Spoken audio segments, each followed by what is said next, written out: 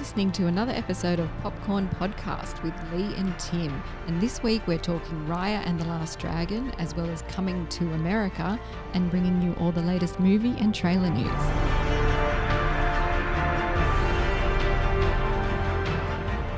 I'm Tim Ifland, movie buff. And I'm Lee Livingstone, entertainment journalist. And we love talking movies. We do. And this week we are discussing Raya and the Last Dragon and Coming to America. But Lee, I think we'll kick things off with Raya. What do you think? I think we should, that's for sure. Raya and the Last Dragon is set in the fictional world of Kumandra, where humans and dragons once lived together in peace and harmony until an evil force threatened the land and the dragons sacrificed themselves to save humanity, those wonderful dragons. 500 years later, the evil returns and it's up to warrior Raya to track down the fabled last dragon to restore the fractured lands of Kumandra and unite its divided people. Raya and the Last Dragon is directed by Don Hall and Carlos Lopez Estrada, lead a team of co-directors and co-writers. The voice cast includes Kelly Marie Tran, Awkwafina, Daniel Day Kim, Sandra Oh, and Gemma Chan. It takes quite a village to put a Disney movie together, doesn't it? It absolutely does. It astonishes me the volume of people that have to work in realizing these incredible stories in this animation. It's a sight to behold. Before we jump into the main movie, can we talk for a second about the Pixar short Us Again? Please. Oh my God. I was not expecting to be so moved and by this story. It was so fun. I cried. Before the movie had even started, I was crying. It broke me. Damn you, Disney. Do you want to give us a rundown about what Us Again is basically about? Sure. So it's about this couple and they're older. We assume they're in their 60s or 70s. And what we find out is that they had a very vivacious, fun lifestyle where they loved to dance in the streets and all these sorts of things. But the husband, he's a bit of a grump now and he doesn't want to leave the apartment.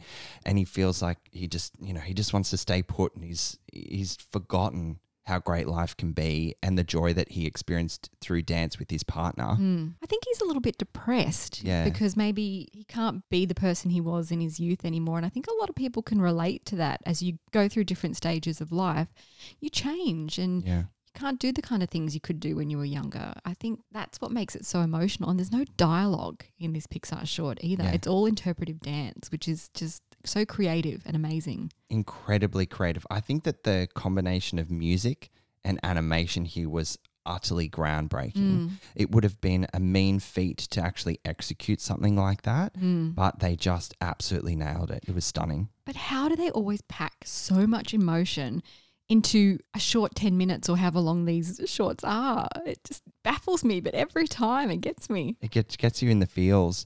I have so much respect for these short films that Disney usually run before their feature lengths, especially Pixar are very well known for doing that.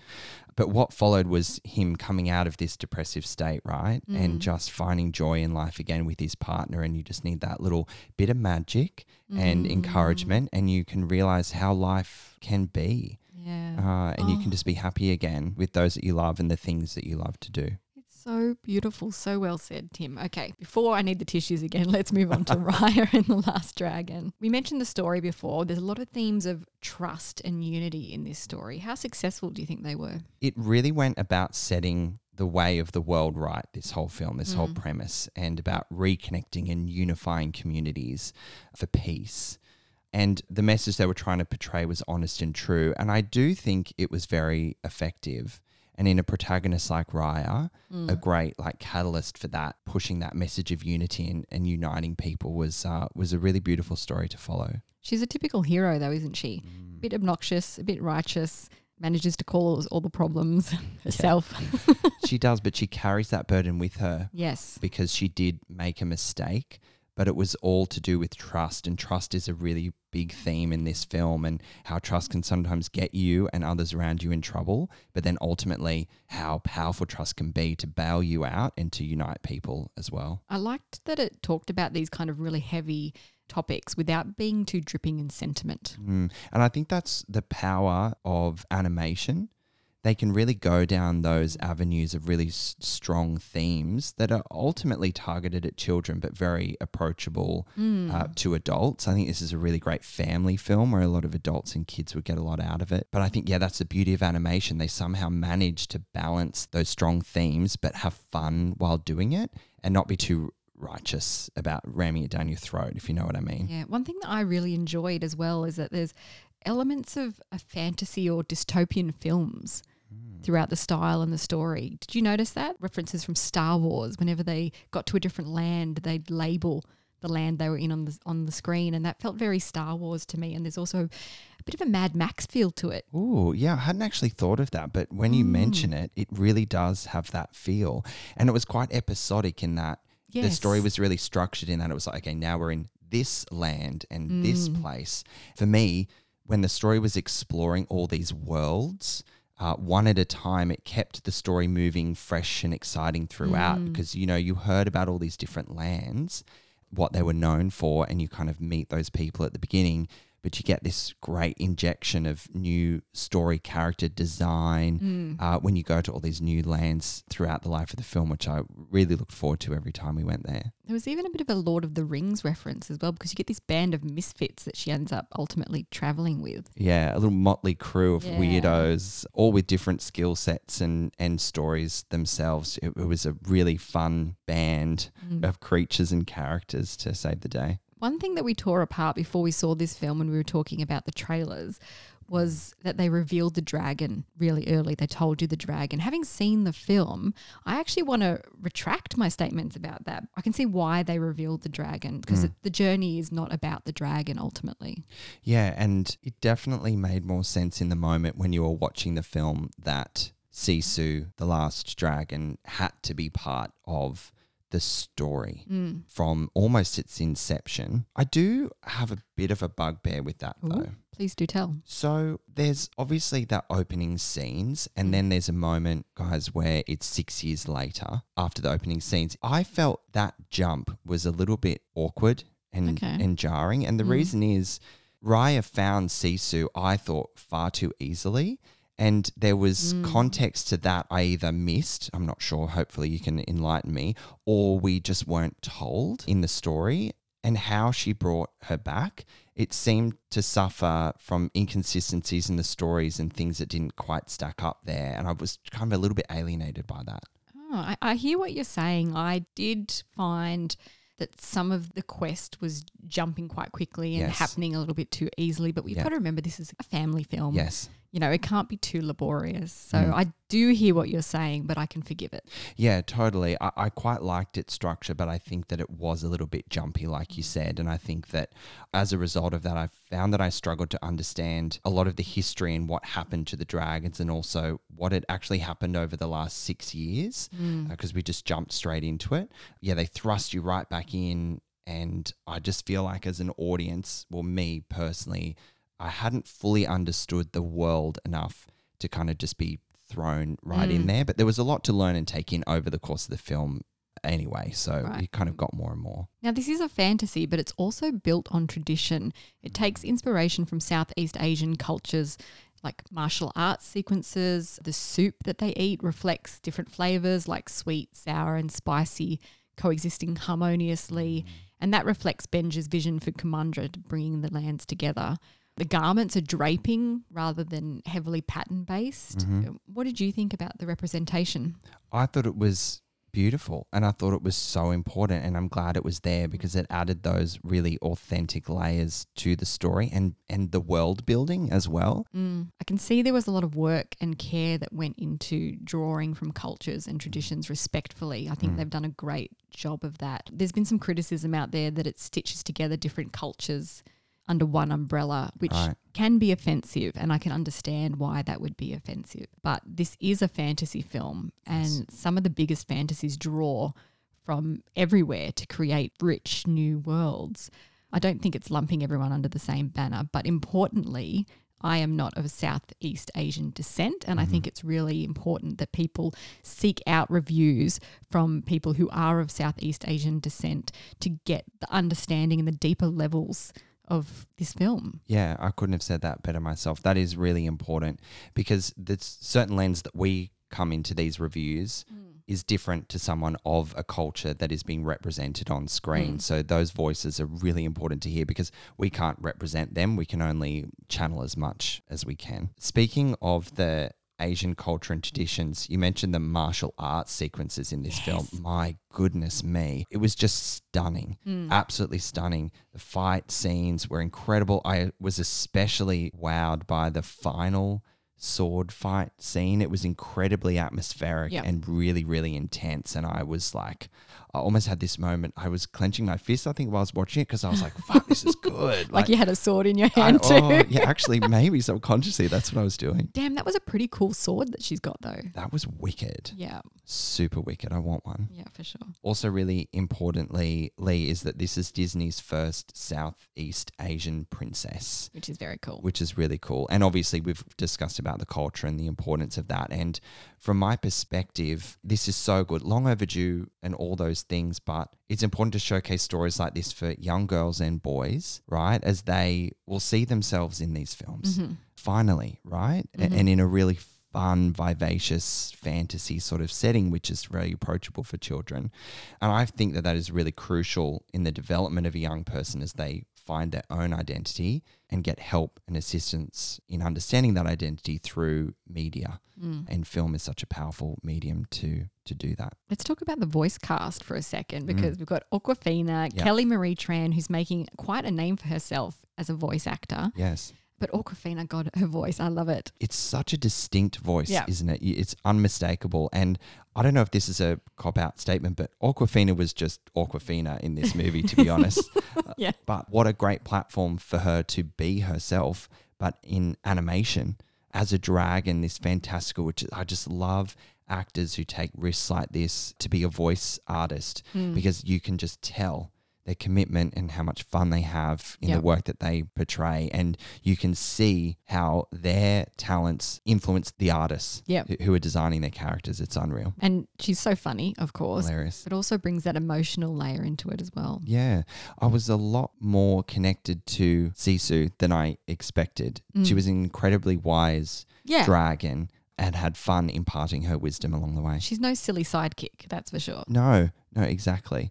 And she was out there to prove that as well, which was a powerful story arc of hers. Oh, yeah, definitely. Let's talk about the music because we talked about this a lot when we were talking about the trailers. Loved it and it did not disappoint in the movie. Yeah, boom. I think what you run the risk of with a really sharp trailer like Raya and the Last Dragon had a couple of months ago, you think, can the film live up to that powerful trailer? And the music was such a massive character of that trailer and my gosh, in the film, above and beyond. It was just an extraordinary element to this film. It was just rock and roll. It had me out of my seat wanting to just go on an adventure with Raya. Clutching on a sword. Yeah. Talking about going on adventures, Tuk Tuk was her kind of like carriage on an adventure. How fun was Tuk Tuk? Speaking of Tuk Tuk, he actually was voiced by Alan Tudyk. It's crazy that they've like cast someone just to make really cute fun sounds. For people who don't know who Alan is, he's the pirate in Dodgeball. He's also very famous from Firefly. It's like a similar casting to Vin Diesel being Groot in the MCU. Like, all he says is, I am Groot in various inclinations. Insane. It's a fun piece of casting for sure. But I really loved the magical creatures of each land. They were very unique to each different land. And one that was my absolute favourite was a Toot Boom. Which was the bugs. Oh my God, why did I have to pause to remember that? That was such a thrill. A toot boom is exactly what it sounds like. It farts and then explodes. But in like glitter rainbow colours, no less. So fun. Yeah, really fun. This is kind of like what the Croods has done really well as well with their character design in animation, which is why the possibilities are endless in animation. And Raya went to really extraordinary lengths to give a lot of colour and shape to their worlds. The animation was flawless in general. Oh, amazing. Do you know there was more than 900 Disney animation employees who collaborated remotely to bring this film into existence? That's outstanding. That is outstanding. That is extraordinary. And over the period of COVID where face-to-face collaboration just had to be adjusted, and it's pretty extraordinary that they pulled this together in such a context. I was just enthralled by the way the clothing was billowing, like the attention to detail in this film and the tiny hairs on people's arms. Did you notice that? Yeah, and I always have this like thing for animated water and how that interacts with clothes and hair. And I was just obsessed with how they animated water and how it interacted with other things in this movie because it was just stunning. Yeah. Yeah, the attention to detail, unreal. Well, I think we've covered off everything about Raya and the Last Dragon. Should we rate it, Tim? Yeah, let's go for it, Lee. Well, I might go first if that's all right. Granted. So Raya and the Last Dragon is a visually astounding animation with a clear story the little ones can follow and an emotional depth that adults will get a lot out of. Sometimes I felt it was laboured on its theme a little bit and maybe the quest was too easy, as we discussed, but it's a true family film and another winner from Disney. I'm going to give it 4.5 popcorn kernels, and that half is for Us Again, which had me in pieces. Oh, beautiful wrap up, Lee. I'll just keep mine short and sharp because I think we've extensively covered this film and we both thoroughly enjoyed it. I agree, this film was an extraordinary family adventure. It was so colourful, vivacious, and it had a lot of layers to it of great interest in how it wove in culture and character. And I was just obsessed with Tuk Tuk, obsessed with Con Baby and the monkeys. And Con Baby, we didn't talk about Con Baby. How could we miss Con Baby? So I thought I'd throw Baba Con in the end. And you know what? They're characters that Disney just do, lovable characters so beautifully. And it just stays with you long after and you're constantly thinking about them and giggling to yourself. I thought the animation was stunning and the music just carried this film to new heights. So I'm going to rate Raya and the Last Dragon 3.5 popcorn kernels. There you have it. Raya and the Last Dragon is in Australian cinemas now and also available to rent with premiere access on Disney+. All right, Lee, we are going to jump into our review of Coming to America with the number 2 as a sequel to the 1988 Coming to America. Fuck, so confusing. Oh dear. So Coming to America follows African monarch Akeem as he learns he has a son he didn't know about in the United States. So he must go back to America to meet this unexpected heir and build a relationship with the boy. Back to Queens, New York. So Coming to America is directed by Craig Brewer, screenplay by Barry Blaustein and David Sheffield, who were the original Coming to America writers, with assistance from Kenya Barris. The movie, of course, brings together Eddie Murphy, Arsenio Hall, Shari Headley, James L. Jones, and with the addition of Leslie Jones and Wesley Snipes and a whole host of other cameos. Oh my God, so many cameos in this film, Tim. Yeah, got a little bit out of hand from my perspective. We're not going to spoil them because it's quite cool. Some of them are quite cool. Some are cool, yeah, I agree. But a lot of it was just because we can. Just because we can, and there's nothing else to do. Straight off the bat, I'm going to say I'm not a huge fan of the original movie, but I have seen it a number of times and enjoyed it for the period in time that it came from, okay? Yeah. It's problematic comedy for sure. Yes. But it was funny. And this film disappointed me so much because it was just a flimsy premise full of convenient things happening and it wasn't funny. I have been waiting for you to berate a film on this podcast like I feel like you are today. It doesn't happen often, okay? No. Because, look, I can always find good things. And there are some good things about this film. Like, we're not going to tear it to shreds completely. But I don't even know where to start, Tim. God. Okay, let me jump in. Look, just to be really honest and open and transparent here on Popcorn Podcast, I had never seen the original, like the 1988 Coming to America. You're a baby. Because I'm a baby. But last week, in preparation for the sequel coming out, I did sit down and watch it. And I can understand the charm and the notoriety and why it was like, in 1988, why it would have been so successful. The height of Eddie Murphy's career, you know, there's a lot of context behind the success of Coming to America. It's a cult classic. It's a cult classic, yes. Problematic comedy, absolutely. Weird and wonderful in so many ways. But here we are with the sequel 33 years on. And to be honestly, like I was initially super impressed at how they managed to get every single original cast member back to reprise their roles. Almost. And that's no mean feat, right? And that is like key when attempting to resurface an old story and continue its narrative. Like if you have recasting in there, it gets a bit muddled. And I think that the first 30 to 40 minutes, it kind of punked me in a way, I suppose.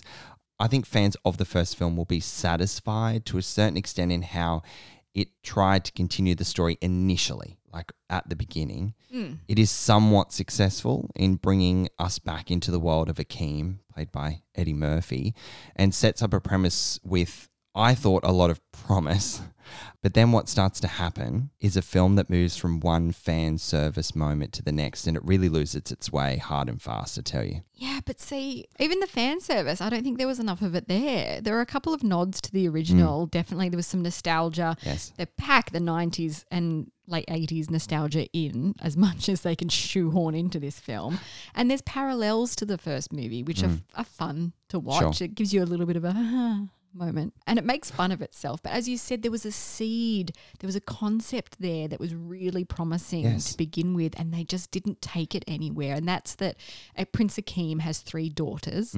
Okay. And for his progressive attitude in the first film, what we're seeing in the second film is that he's gone back to Zamunda and settled into royal life and sort of left his ideals behind and become too much of a royal again. Yeah, and I found that really confusing.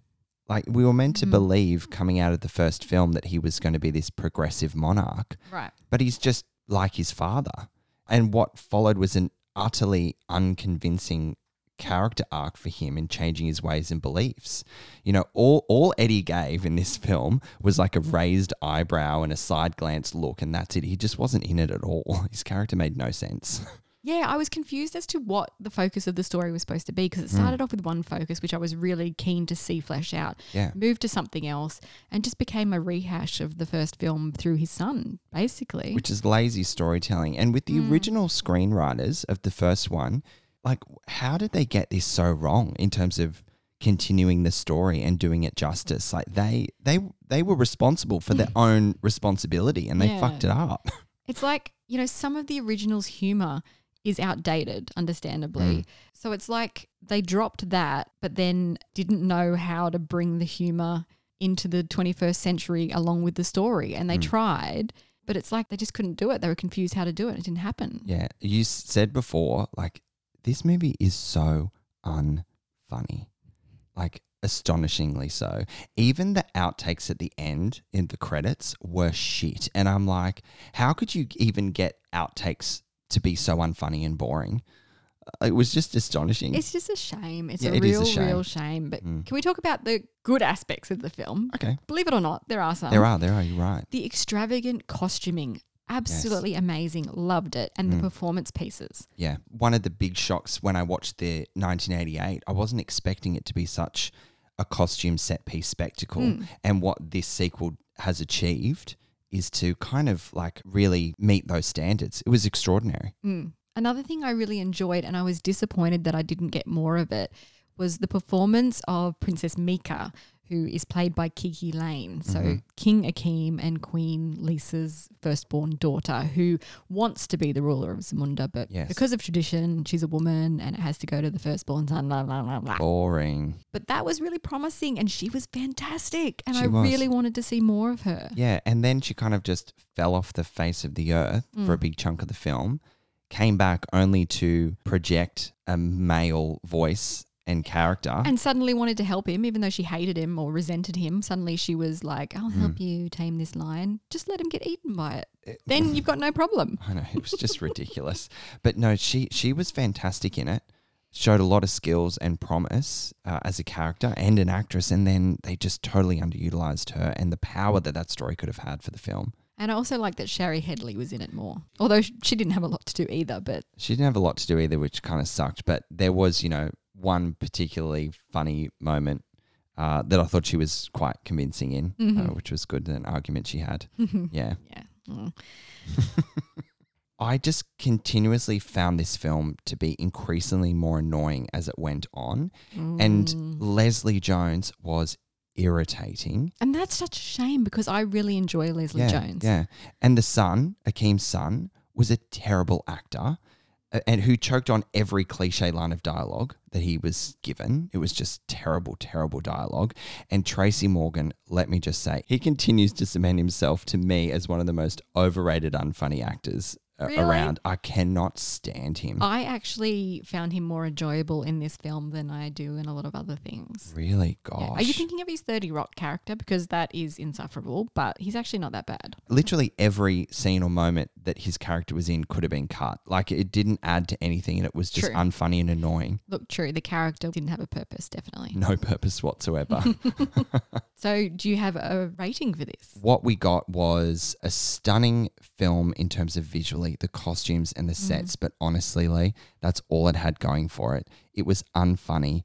There was no point to it. The story was incredibly cliched, boring and predictable, and it just made all the wrong choices. I'm going to rate Coming to America 1.5 popcorn kernels. I'm going to agree with you. It felt like a half-hearted attempt to modernize an outdated concept, and in the process, stomped all over the legacy of the original with the strength of Baba's big hoofs. The costumes were incredible, the cameos were fun, and I liked the seed of the basic concept that was never given the attention it deserved.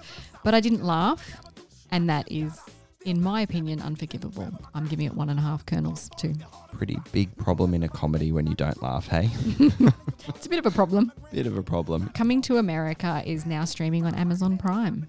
All right, let's move on to news. But before we start, we want to say congratulations to the winners of our Girls Can't Surf ticket giveaway.